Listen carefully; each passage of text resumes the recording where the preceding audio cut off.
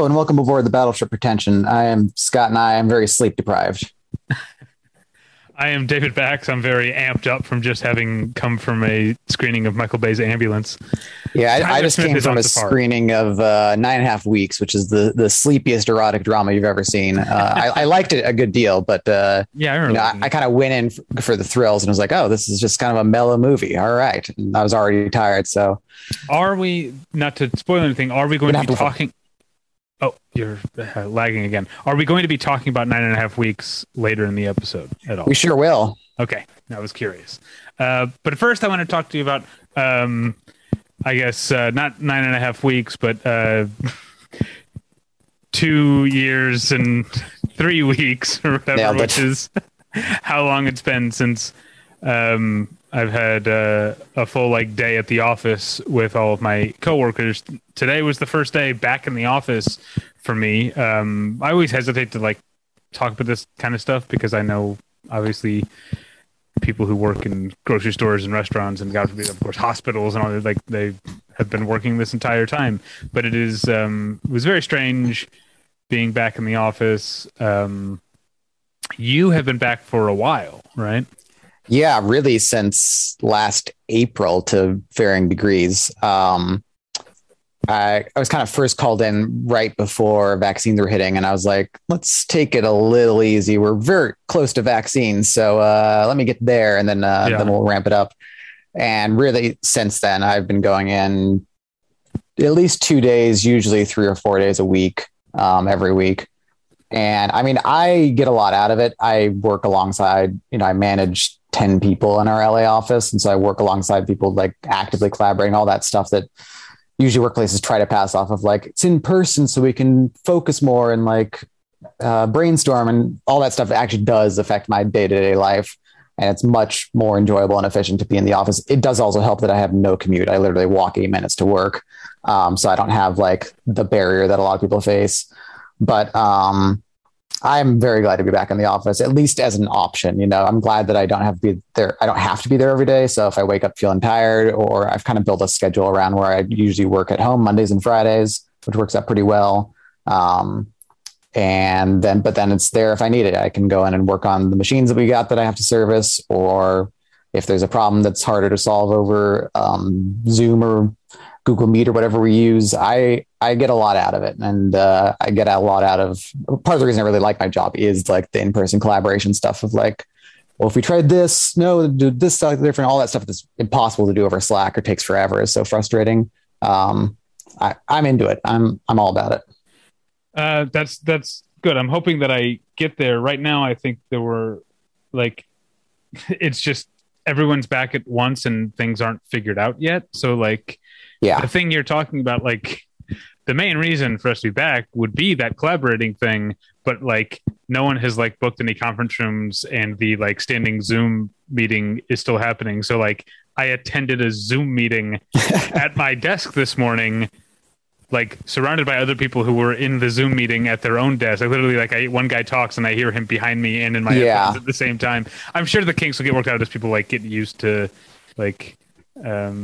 being back, but it was a very surreal experience, and yeah, not it wasn't there was less ability to focus, I think, which is what you were saying. That's one thing that people say, I think, because everyone is unpacking 2 years worth of shit, and yeah, for sure. I heard multiple people talk about how they're throwing away Christmas treats from 2019. I had multiple people are I had chocolates and cookies on my desk from Christmas 2019. They really just left it all behind. Yeah. But I had been in a number of times over the past couple years, so my station was all set up. So spick and span, as they say. Well, not quite that, but yeah. But yeah, it's a very bizarre transition because it doesn't feel it'll get moving, I'm sure, but it feels like today was just everything all at once, like that movie that's in theaters, which we're not talking about. Right. I haven't seen it yet. It's helped that my office never had a formal return to work thing. It's people came in when they started needing to. And so it's been a more natural evolution over the past year. Yeah, I was coming in somewhat regularly once I was vaccinated, and even somewhat during the Delta spike, but Omicron kind of like scared me off. So I stopped going like I think after Thanksgiving, and then I had only just been back last week. So they did kind of temper things down a bit over December, January of purposely having fewer people in the office. So we've kind of gone in waves too, but at the same time, we never stopped. Anyway, so I had a very strange day of seeing people in person that I literally hadn't seen in person for over 2 years. And you probably have new coworkers at this point, right? Yeah, and like the desks I don't even sit at the same place. That happened. Right. That's kind of why I went in last week, to make sure I was all set up. But people are sitting in different places than they were. There are people who were gone, and then there are people that I have only met over Zoom. And have you been surprised by many people's heights? I keep getting surprised by people's heights that I finally meet in person. I had not thought of that. I don't know if when you guys have at your work, when you have Zoom or whatever, we're not sponsored by Zoom. That's just what my work happens to use. But we use Google Meet. Yeah, Google Meet, whatever. I know there's another big one that I'm forgetting the name of right now. But, are we all just leaving behind Skype, I guess? I don't like Skype. Seemed like it should have been perfectly poised. Right. Zoom just like came out of nowhere. I had never heard of Zoom until like right before the pandemic. Same. And then, but I don't know if people have to turn on their cameras or if most choose to, but there are some people who don't turn on their cameras. So there are people who I have never actually seen or haven't actually seen in 2 years. And like, I want to be like, oh, you got a haircut. And they're probably like, yeah, I've been wearing my hair this way for a year and a half. Anyway, so that's so I did that all day, and then I went to Universal City and saw a press screening of Ambulance. Don't care for that. And you can read my review. By the time you're hearing this, my review is already up. But we have other things to talk about. But first, I want to tell you about tweakedaudio.com. Tweakedaudio.com is where you go for professional quality earbuds in a variety of stylish styles and colorful colors. They look great. They sound great. Tyler and I use them each and every day of our lives. Today I was using them to listen to a new EP by a band called Jeff the Brotherhood. And the EP is called Ye Old ... And Jeff the Brotherhood, I want to give a shout out to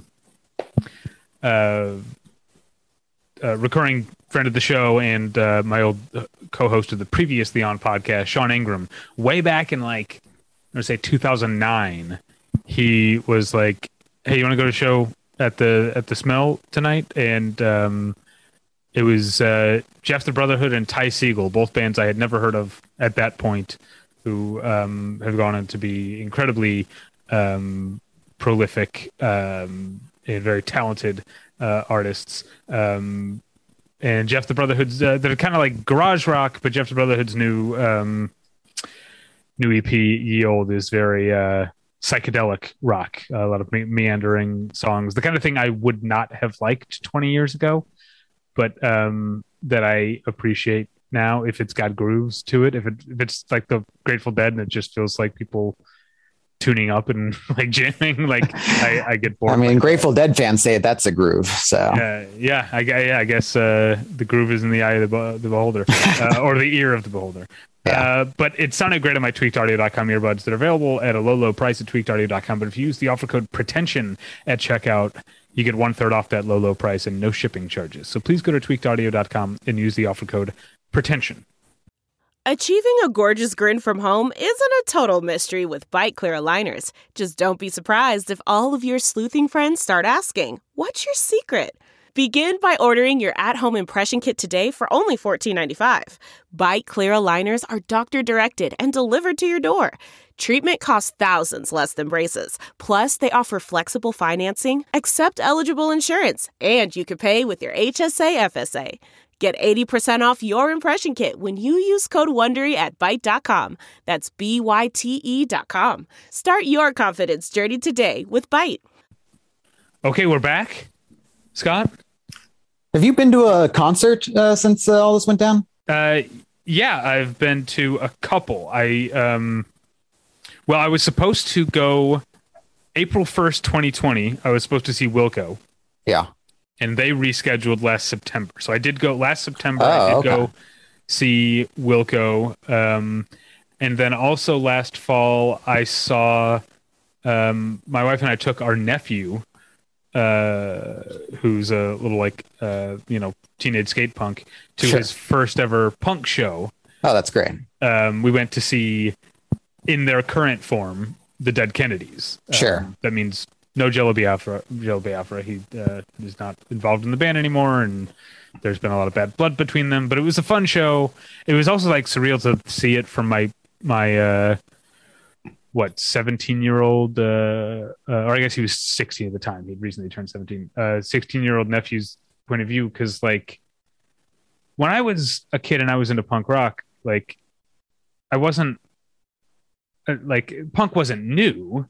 Right. Exactly. But also there was no such thing as a punk rocker in his 60s. Punk wasn't old enough for there to be, there were punks in like their 40s maybe. Yeah. Like, like the Sex Pistols were probably like 40, they were like the dinosaurs, the elders of the scene. Yeah. And so now we're seeing like dudes like the what's his name? I'm drawing a blank on the bass player from the Dead Kennedys, but it looks like he's like a Bill Gates type. He literally just looks like, which I appreciate that. Like there's something, because my nephew like made fun of me for like dressing square to like for the show, but I was like, it wouldn't be punk of me to still care how teenage punks think of the way I'm dressed. And well, so sure, like but it's something about being thematically appropriate for the show. I mean, do you even own punk clothes anymore? I guess I don't have anything with like patches on it or anything like that. I mean, you have the punk shirt that your nephew gave you, which of course would be very fitting. Professional uncle, no kids. Yeah. Yes, I do have that. And, but yeah, I guess that's it. I mean, I guess I have some band shirts, even that, not really. No, I'm punk by not being punk, I guess. Just keep telling yourself that. Yes, exactly. So, it is the month of April. It has been for a few days now, but this is our first episode that we're recording in April. And even though we did get one rainy day the other day. Yeah. When was that? Was that still March when that happened? It might have been. Anyway, I wanted to celebrate the thing that April is known for in places that aren't the drought-stricken Southwest. April showers. Rain. So we're going to talk about rainy movies, or especially memorable rainy scenes from movies, which is most of my list is individual scenes. There are very few. I had a tough time thinking of like a movie where it's like consistently raining the entire time. The one that I immediately thought of in terms of a movie that it is raining the entire time, and I won't blame you if you haven't seen this movie, but I want to say it's from 2002 or 2003, the movie Basic, directed by John McTiernan. I saw it like in a hotel room shortly after it came out, so I don't remember too well. It's a Rashomon riff set during a basic training camp, and John Travolta plays like the military like police investigator, and Samuel Jackson is the like drill sergeant, and he like Samuel Jackson has like been, I can't remember if he's been killed or he's gone missing, and John Travolta is like interviewing different people who are under his charge about what happened, and like we're seeing everyone's completely different version of the story. But the one thing that's consistent is it is pouring rain in everyone's story. So it was literally raining the entire movie. Yeah, the main thing I remember about that is the main thing everyone remembers, which is that is billed as like the big Samuel L. Jackson John Travolta reunion, and they're in like the last scene together, and that's it. That's true. Yeah. But I also think like this will get us into the topic. Like, not that I want to say, oh, boo-hoo, poor actors or whatever, but a movie like Basic must kind of suck to shoot. Yeah, fake rained on all day, every day. I rewatched all three Pirates of the Caribbean movies over the last couple of years at some point.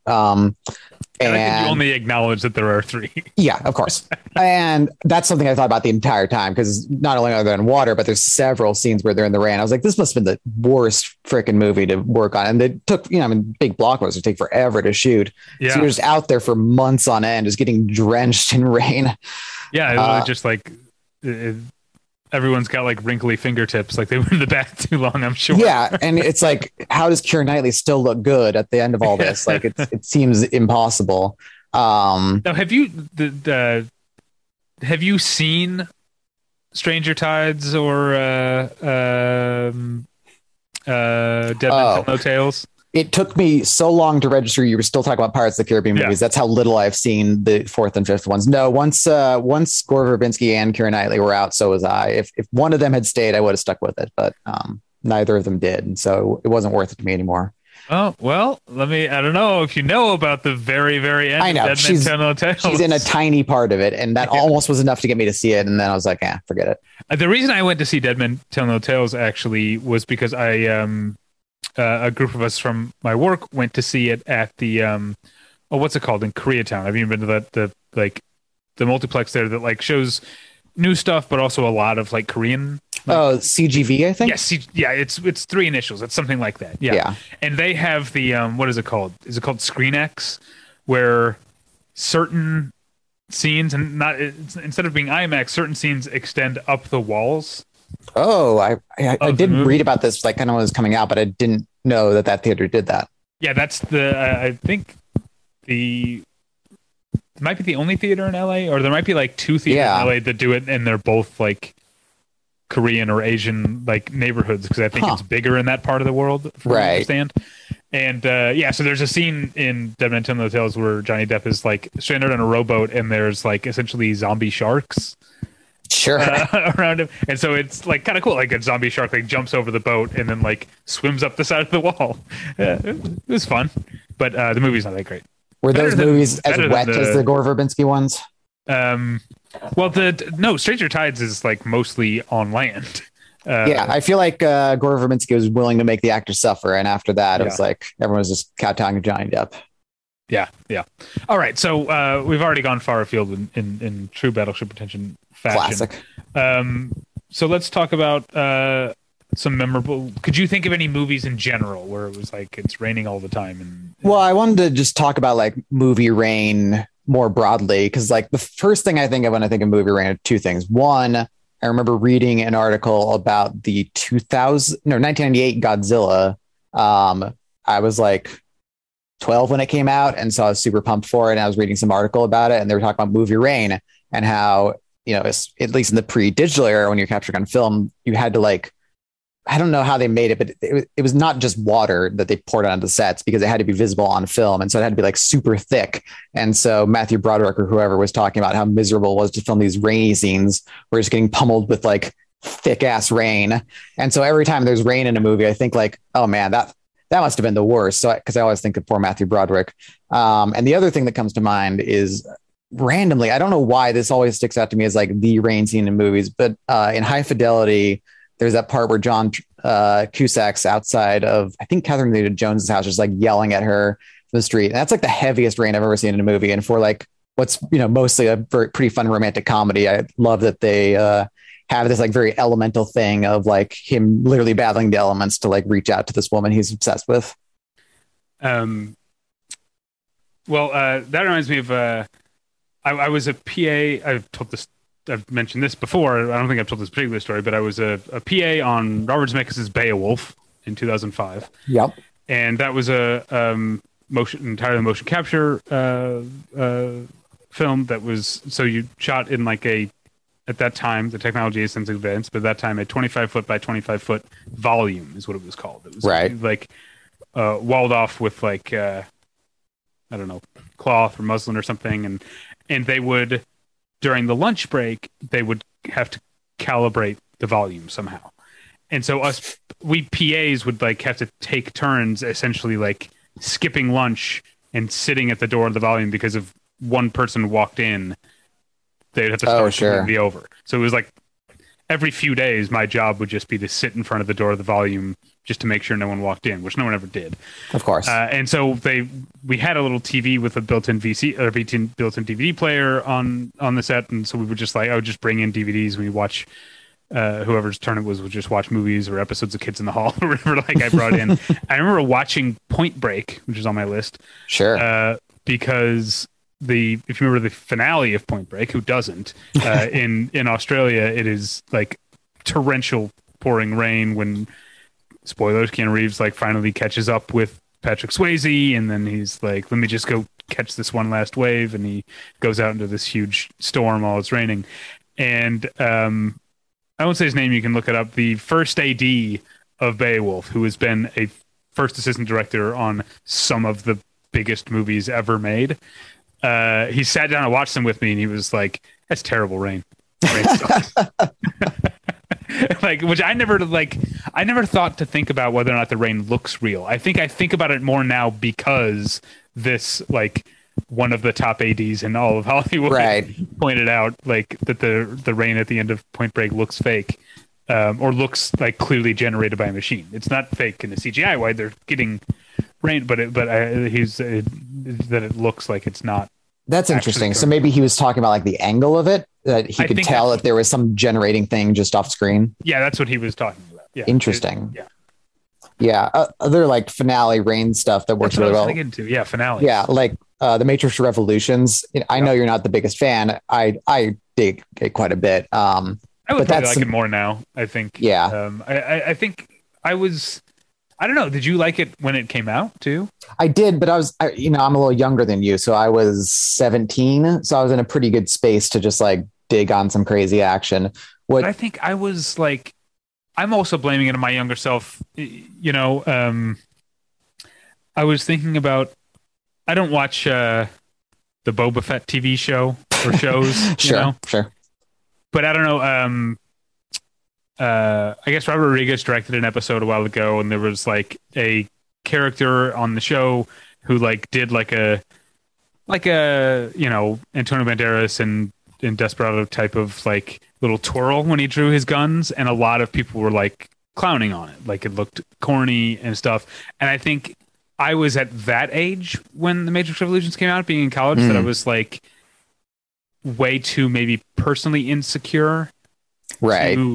To vibe with stuff that was like super earnest or just like fun or cool for the sake of looking cool or whatever. Like everything, I think I needed some sort of irony or at least like some sort of seriousness. And so I think that there's a lot of like, what's the dude who's like the kid at the end of the Matrix Revolution who's like, Neo, I believe, or whatever. That stuff like really grated me at the time. And now that I think I'm more comfortable like in my own skin, I can just enjoy corny shit a little bit more. Yeah, I rewatched the whole series right before Resurrections because I hadn't seen 2 or 3 since they came out, and I was surprised that I still dug them, and I was also surprised to find that like as much as people like talked about the Matrix Resurrections as this huge departure, like 2 and 3 also bear only a slightly passing resemblance to 1, certainly, but even to each other. Like for movies that were shot back to back, they have almost nothing to do with each other. It's like they just decided to make a completely different movie each time, which is kind of cool. Yeah, I've we're barely even going to talk about Rain movies, but you've heard me talk on this podcast. Listeners have heard me talk on this podcast about how like realizing that Public Enemies was like a watershed moment for me. That the Michael Mann movie Public Enemies, like hearing people who didn't like it complain about it, understanding those complaints, but not finding them important or material at all to how I enjoyed it. In retrospect, I think Reloaded might have been the same thing, because a lot of my friends did not like Matrix Reloaded, and I loved it from the jump. Right. And maybe it was because I didn't care about the things that they were caring about at the time. Yeah, completely. I just thought it was very cool and adventurous and confident. And I didn't do a whole like series rewatch like you did, but I definitely rewatched the Freeway Chase. Oh, sure. I saw Matrix Resurrections. Some other kind of climactic Rain stuff that stood out. So like, I mean, obviously Rain's like a great way to like really emphasize that this is shit's going down, you know, the skies are falling on top of the heroes or whatever. So I also thought of Moonrise Kingdom really uses, I think, the weather very effectively in its finale. Because we know from the start that's all building towards a storm because we have the Bob Balaban narrator character kind of like setting the stage of like this is coming. And so it's kind of ramping up tension gradually throughout the movie. And so by the time the rain starts to hit, it's like really feels like a natural part of the movie's momentum and kind of the emotional toil it's all starting to take.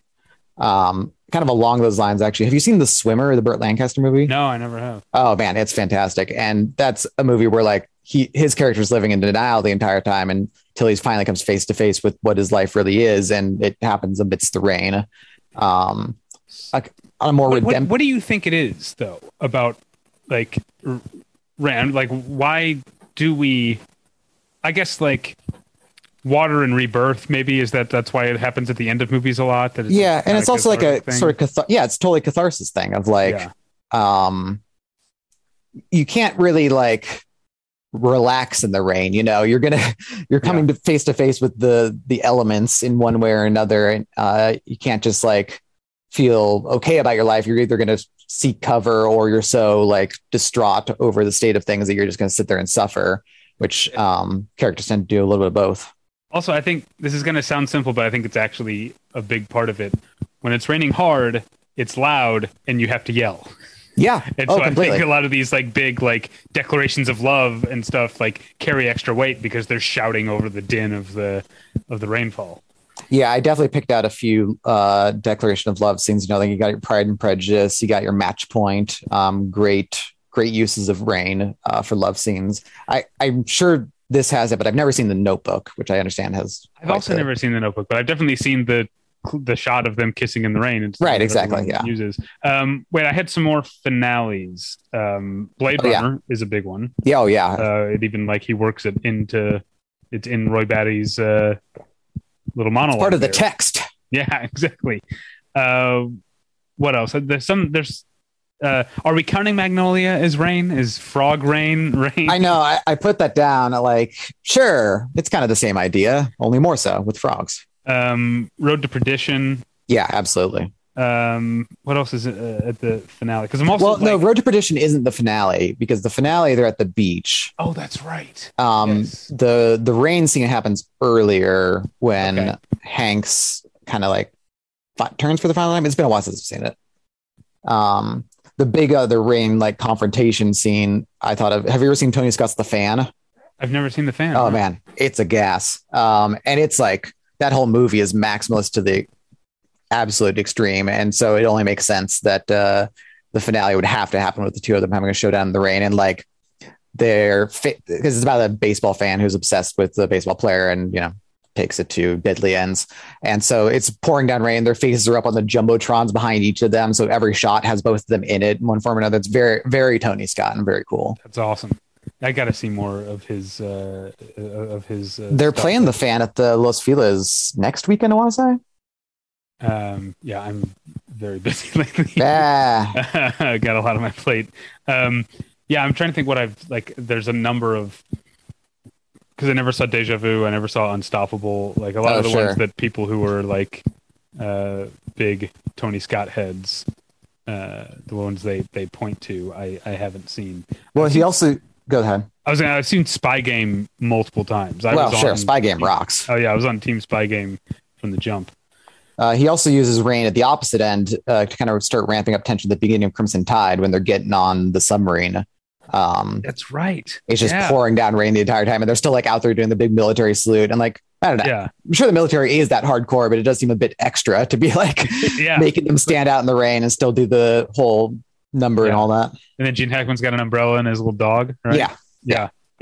Definitely seen that one many times. Oh yeah. Some other ones that are both finales and sort of declarations of love. Breakfast at Tiffany's. How didn't I think of that? Which because she like throws the cat out of the taxi, but then rethinks it and goes and is like walking through like a rainy alley calling out for the cat, and right. when George Pard finds her and they kiss. I'm not 100% nuts about that movie, but well, it's hard to be 100% nuts about that movie. Yeah, exactly. But I do love cats, so I was like, there you go. I was like, stop kissing and find the cat. I think she does find the cat. Yeah, of course. Before they kiss. I'm trying to remember. And then another finale / declaration of love, and probably after Basic, the first movie that I thought of when I thought of this, because you can remember if listeners remember my list of movies I have seen the most times in my life, in the top 5 is definitely Four Weddings and a Funeral. Oh, sure. And that's a big shouty declaration. It's a declaration of love, but I also love that it's them promising to never get married to each other, to stay together and not get married. There's so much. I just love everything about that movie so much. I mean, Hugh Grant's like dress shirt clinging to his torso doesn't do much for me personally, but I can see it doing something for other people. It's a striking image anyway. Yeah. On a much milder note, Midnight in Paris also ends with kind of a moment of romance in the rain. The whole movie, Owen Wilson's talked about how much he enjoys walking in the rain. He finally connects with young Léa Seydoux. Isn't that convenient? That's Léa Seydoux, who loves walking in the rain too. And that kind of becomes like a bonding moment for them. I was going to say I need to see it again. I've been, like a lot of people, I think, hesitant to rewatch a lot of Woody Allen movies in recent years. Woody Allen struck such a particular necessary note for me during the pandemic of like intellectual enough to keep me engaged, but not so demanding that it was like, because obviously the pandemic stuff was very stressful. This was 2020. We still had the Trump administration going on. So my mind was very distracted, but it was like intellectually engaging enough that I still felt like I was like engaging some deeper part of my brain, but wasn't so demanding that I was just miserable and distracted during it. Yeah. So I ended up watching like 15 Woody Allen movies over the course of those months. Yeah. Yeah. I was coincidentally, for entirely different reasons, this morning I was thinking about Blue Jasmine and thinking about how I liked that movie, but it's just, I don't know. There's not enough distance right now between the ongoing revelations or accusations and stuff about him that like it's all still too tainted for me. Hey, I get it. Watch whatever you like. I'm not here to tell you to force you to watch Woody Allen movies. I mean, they're good, but they're not that good.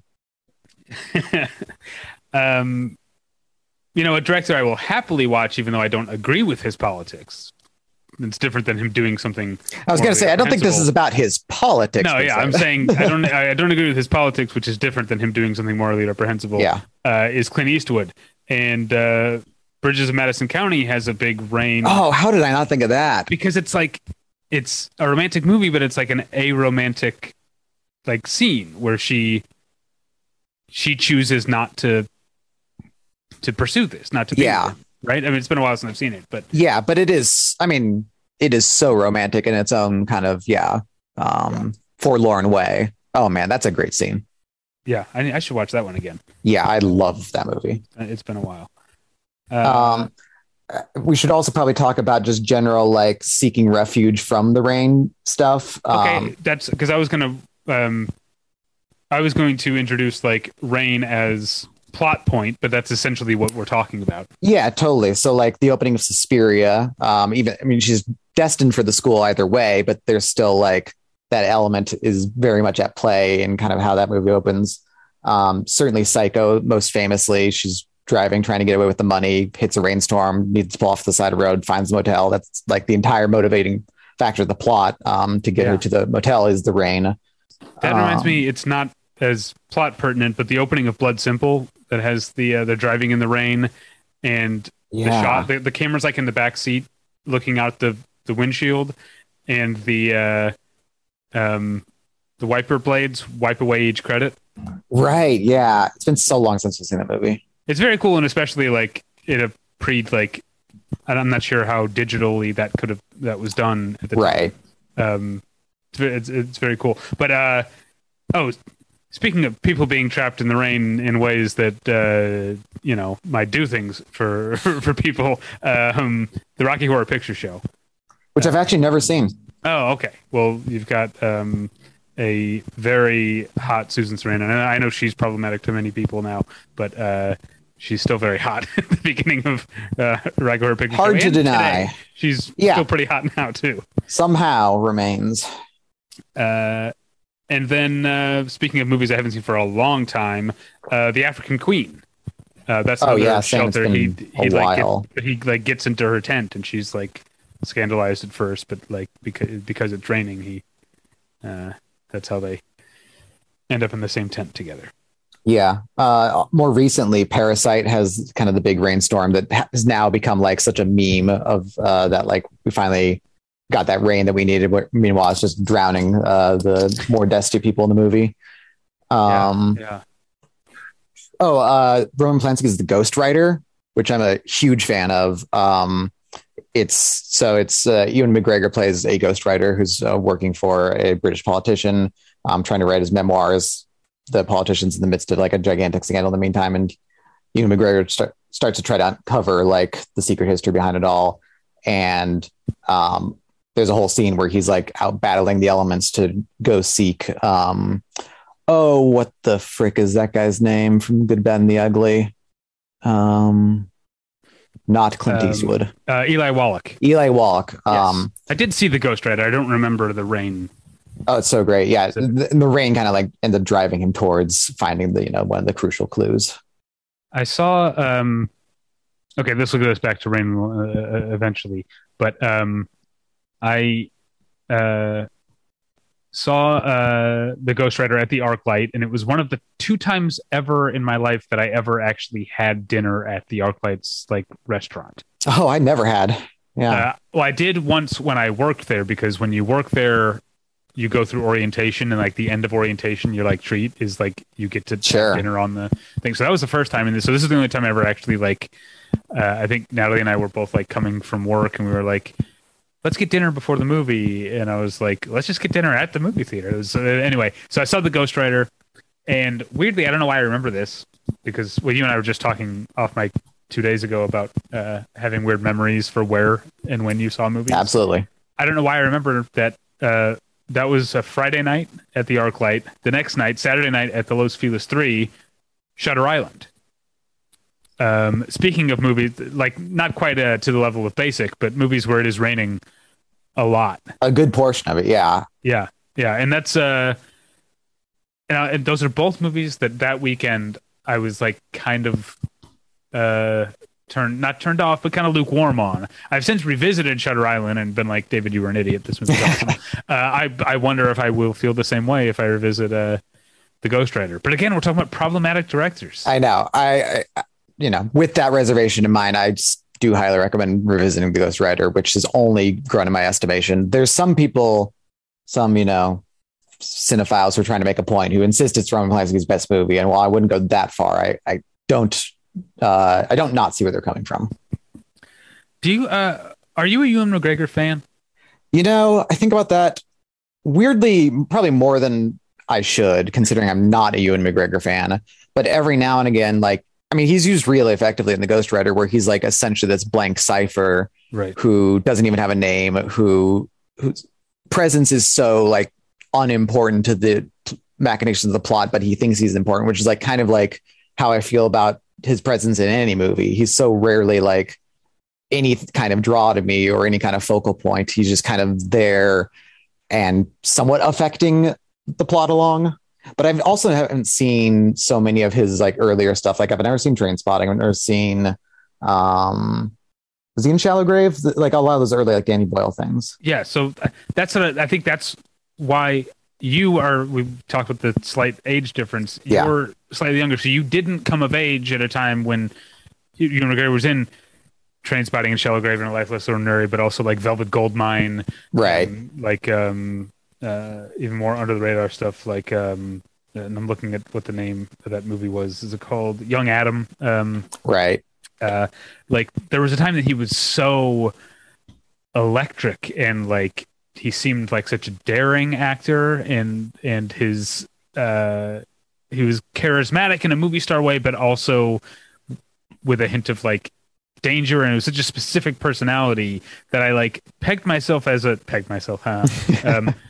But I wrote myself down at a young age as a big Ewan McGregor guy, and it's taken me a while to realize that I'm not really excited about the fact that Ewan McGregor is in a movie anymore. He's handsome and charming, but I don't know, when was the last time he had that danger to him?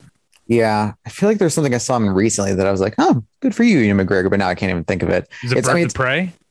No, it was not. Well, maybe it was Birds of Prey, actually.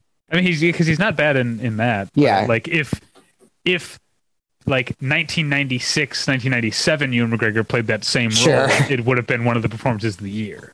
Right. And I feel like he'd like Sick Boy says in Trainspotting, when the grades, you have it and then you lose it and then it's gone forever. Yeah. I mean, Naomi Watts is the same thing. Like every time she's in a new movie, I'm like, I wish I cared. Okay. Let's get back to any other, I can't remember what like subtopic we were. It was kind of like motivating the plot, Rain stuff. Okay. I mean, I guess Noah, Darren Aronofsky's adaptation. Yeah, I didn't think about that. Yeah. Major plot motivator there is the rain. I guess I don't know if this is plot specifically, but it is story. Pleasantville. Never seen it. Okay, well, it's the premise that it's the real world characters enter the sort of TV sitcom world from the 50s. Sounds very novel. And their presence starts to like change people's mind who are locked into this very 50s sitcom way of thinking. And the main way it's illustrated is that color starts being introduced, but also it rains for the first time in Pleasantville history. And the sort of the younger characters who are like actually excited about these potential changes are kind of I guess that catharsis, that rebirth thing. They're celebrating the rain while the older characters are horrified by what's happening. I don't know if it's a good movie. I haven't seen it since I was like 16. But right, yeah. I liked it at the time. It's got a Fiona Apple song that she wrote for the movie. Sure, always a good sign. Yeah. I have a separate topic. If you're through with Rain, is sure plot stuff. Well, I mean, really, just Rain is like texture of like a movie like Stray Dogs or McCabe and Mrs. Miller, or Mudbound. Actually, I have down to where it's maybe not in every scene, but it's kind of a consistent presence throughout the movie, and just adding to a sense of drudgery where like eventually everyone's going to have to go outside, and deal with this other thing that will add to or compound their the misery which moved through life. I was trying to think of, I'm sure there's you're talking about the Tsai Ming Stray Dog. Yeah. I did see that. I was trying to think of, I'm sure there's a Tarkovsky movie that kind of fits in here too, but I couldn't quite place which one would. Well, I mean, Solaris has the big rain thing where it's like, it's, speaking of movies I haven't seen since college, but he's like, same. His memory of his father takes place in the rain, but then at the end of the movie, when he's like in the memory, it's raining inside the house as well. Right. Yeah. Man, I got to rewatch that movie. Yeah, I think I do too. I need to get the Blu-ray. I know. Same. It's one of those that like, I keep adding a list of like new Criterions to pick up during sales, but I always forget about the old stuff that I would still really like to grab. And Solaris is definitely one of those. Yeah. We were talking, I'm going to go back because we were talking about like, go back to a couple. We were talking about romantic stuff. Spider-Man, Sam Raimi's Spider-Man. God, how did I forget that? Yeah. Iconic kisses. Iconic. And then to talk about movies that end in the rain, Withnail and I ends with, Withnail, Richard E. Grant, soliloquizing. He's at the zoo, right? Is that right? Sounds right. So the eye of the title has like gone off, and it's just Withnail alone in the rain, and he does like the Hamlet soliloquy to the zoo animals or something. Yeah, you reminding me about romance scenes in Spider-Man and iconic rain stuff made me remember that I promised to talk about 9.5 Weeks, which I just saw, and has every manner of gratuitous and elaborately choreographed sex scenes you can imagine, including as one would hope in the rain, where they have just fended off a couple of people trying to rob them and celebrate by having sex in the rain. Because why not? It's like that movie is the green eggs and ham of sex scenes. I got to tell Julie that because she just came with me too. She will enjoy that joke a good deal. All right. What else do we need to talk about here? We definitely need to talk about Casablanca, which has the famous rain scene at the train station where Rick is supposed to meet Ilsa, and she sends him the note, and the rain's coming down, drawing or wiping away the words that she wrote as he's reading them. Very touching, very moving. And then, of course, Humphrey Bogart famously gets on the train completely dry.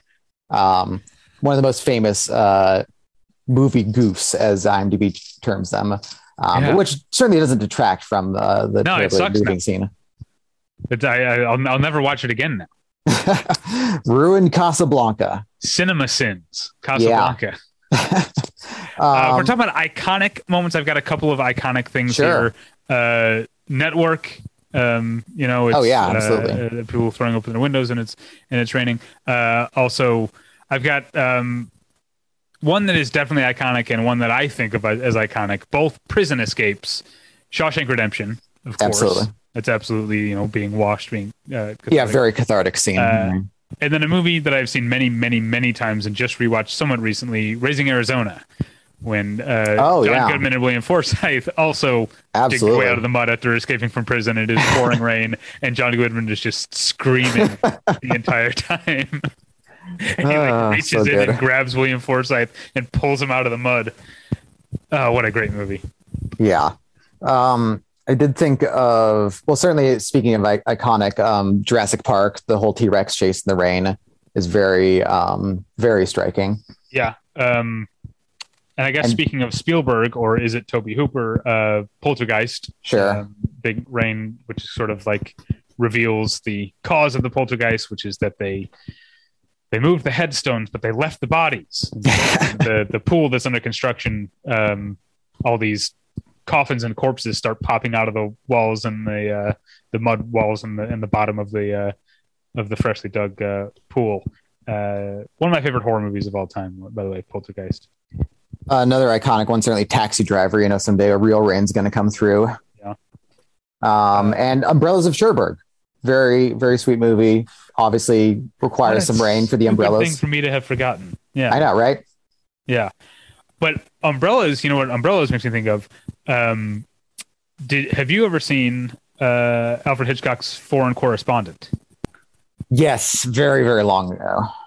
Okay, because that at the beginning has like a political assassination that takes place in the rain. Right. All of these political officials who all come out and they're all they have identical black umbrellas and the camera is like above them and all you're seeing is the umbrellas and like someone gets like killed under the umbrellas where you can't see it in the middle of all these people. It's very, very cool. Very, very cinematic. Yeah. Another movie that uses umbrellas right at its opening to kind of set the plot in motion, Oldboy. Really good use of kind of the chaos that rain can create, and but also has such a great visual identifier that carries throughout the entire movie with that umbrella. Yeah. Okay.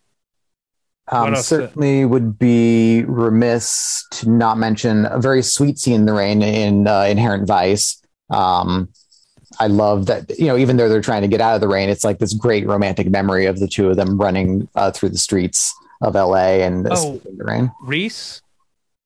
Is it him and Reese Witherspoon? Who is? No, it's him and Catherine Waterston.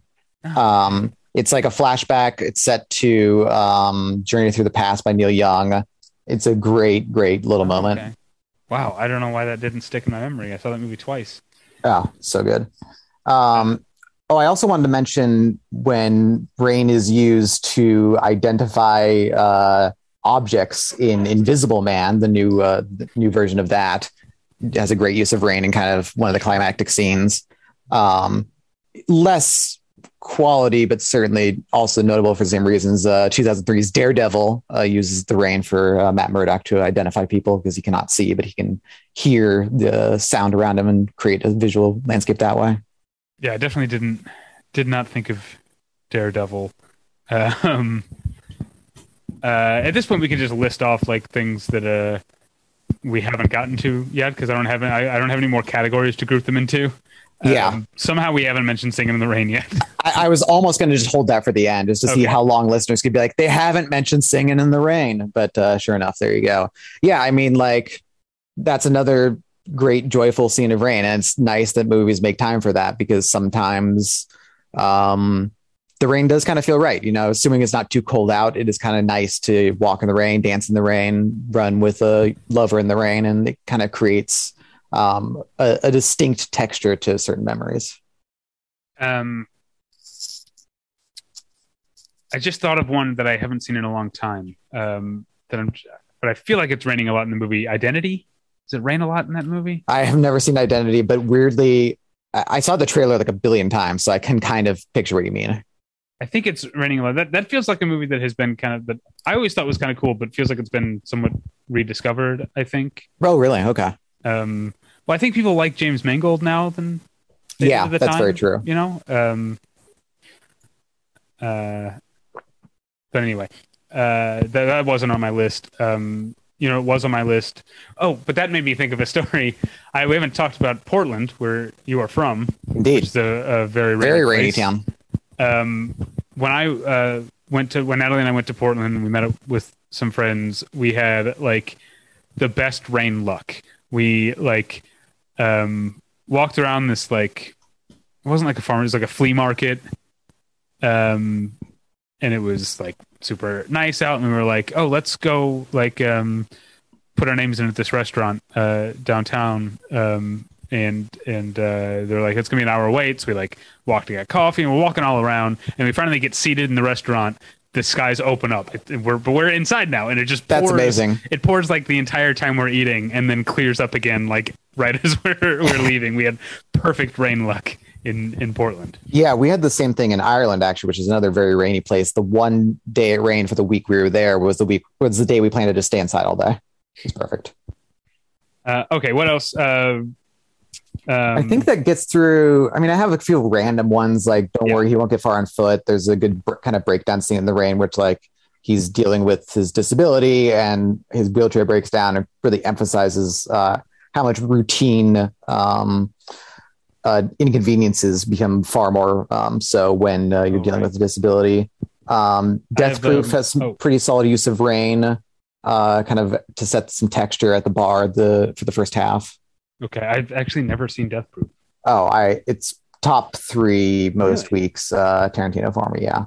The Truman Show has a memorable thing where like the rain like mechanism is broken, and he's on the beach, and it's only raining in like the one place or something. Yeah, I didn't think of that. That's a great visual. What else did I not? Well, I can't believe I didn't get to this first, because it's actually one of the ones I first thought of. But Seven, when they when he first almost captures John Doe, and then John Doe has the like gun to Brad Pitt's head in the alley, and it's just like pouring rain. Yeah, I mean, that's another great use of just rain as pure texture of like, how thick can we make this image? We need rain in here. Yeah. Okay. Other ones that are on my list, I only have a couple more. Cape Fear. I think both Cape Fears have rainy finales. But I haven't seen the Scorsese one recently. I'm pretty sure it's also rainy. I think it does. And then I think the only other one on my list that we didn't talk about yet, I was going to mention with horror movies. This isn't like this movie has its fans. I'm not necessarily one of this movie's fans, but it is a clever use of rain. The Return of the Living Dead, which is never seen it. Like these in this movie that the toxin that turns dead bodies into zombies gets released into the atmosphere, and it's not until it starts raining on a graveyard that all the people start coming out of their graves. So it's like a clever that's a good that's a good plot device. Yeah. All right. That's all the rain in movies. We covered it. Yeah, this was kind of like a early BP type episode where we just like list examples of the topic, which I think speaks to, I think, nerdy listeners like that. Yeah, and that's not an insult. I would be one of those nerdy listeners. That's why I started listening to the show. So it's nice to finally join on one of these kind of episodes. Usually when we do a theme episode, I come with more of a thematic idea of it, but here is just like, it's rain. I don't know. Yeah. Well, I guess a year and a half ago, you and I did just movies from Argentina. That was. Yeah, but there it's like it's a nationality. You can draw out some history stuff there. Right. I felt like I tried to build a little bit more in there than I did with Rain. I didn't research anything about Rain for this episode. Sounds like you knew some things already, though, about the Rain on Godzilla, on Roland Emmerich's. Yes, Godzilla. I have this strange memory of being 12 and reading the behind-the-scenes knowledge of Roland Emmerich's Godzilla. I have, speaking of directors of bad movies, since you mentioned Daredevil, I've been trying to keep myself from going to IMDb to remember the name of the director. It's like a Mark Steven Johnson. I knew it was 3 names. I never would have got to Mark Steven Johnson. Who would? Yeah. Director of both Grumpy Old Men movies. Oh, okay. Director, I think, of Jack Frost. Certainly one of those guys. No, he did not direct. He directed Simon Birch. Simon Birch, yes. And Daredevil. And those are the only 2 movies of his that I've seen. He also directed Ghost Rider. Maybe he just wrote Grumpy Old Men. Yeah, I'm sure he. Yeah. When in Rome, which is a Kristen Bell romantic. Yeah, I remember it. Yeah, and then some other stuff. Yeah, he did write Jack Frost. Weird that I know a lot about this guy's filmography. Also, one of those guys. I mean, he's still working, but Mark Steven Johnson is one of those guys who like clearly thrived in a very specific era of studio filmmaking and wasn't made for it long term. And it's probably for the best. You know, some of those journeyman directors we kind of mourn the loss of. But I don't think we're poorer for less Mark Steven Johnson in our lives. Well, let's see. You can probably find reviews of some of the movies that we talked about. Absolutely. At BattleshipPotential.com. You can find that Argentina episode at BattleshipPotential.com. You can email us at David@BattleshipPotential.com or Tyler@BattleshipPotential.com. You can follow me, David, on Twitter at Davey Pretension. Check out my other podcast that I do with my wife. It's called The One Where I Met Your Mother. We watch an episode of Friends and an episode of How I Met Your Mother every week. We're nearing the end of season 2. So I literally cannot remember. Yeah, we watched the one where a very movie heavy episode of Friends where we find out that Phoebe's mom turned off sad movies before they were over. So there's like a series of sad movies that she doesn't realize how they ended. So it's like, that's a good bit. It's like the C plot of the episode where she keeps being like, Rocky loses. Like she keeps like things she didn't know because she's revisiting all these movies. And then we're gearing up towards the getting ready for Marshall and Lily's wedding over at on How I Met Your Mother. So that's the One Where I Met Your Mother. You can find that at where you find podcasts or BattleshipPotential.com. Scott, what do you have to plug? Where can people find you? Still just Letterboxd. Should be unlocking my Twitter account soon, I think. It's been kind of nice having it locked for a while, but eventually the people need to get the retweets in the feed. I like the idea of you just teasing unlocking it forever. Yeah. Kind of like the I don't know if you know the Kids in the Hall sketch where Dave Foley is the like Mr. Burns type, like powerful old guy in the town. And the reason he holds onto his power is because he has a basement full of monkeys, and he's always threatening to let the monkeys out. Well, I'm on enough episodes in the near future that I probably will at least keep this bit running for a bit. All right. And definitely on Letterboxd, and that should do it. All right. Well, thank you at home for listening. We'll get you next time. Bye. Bye.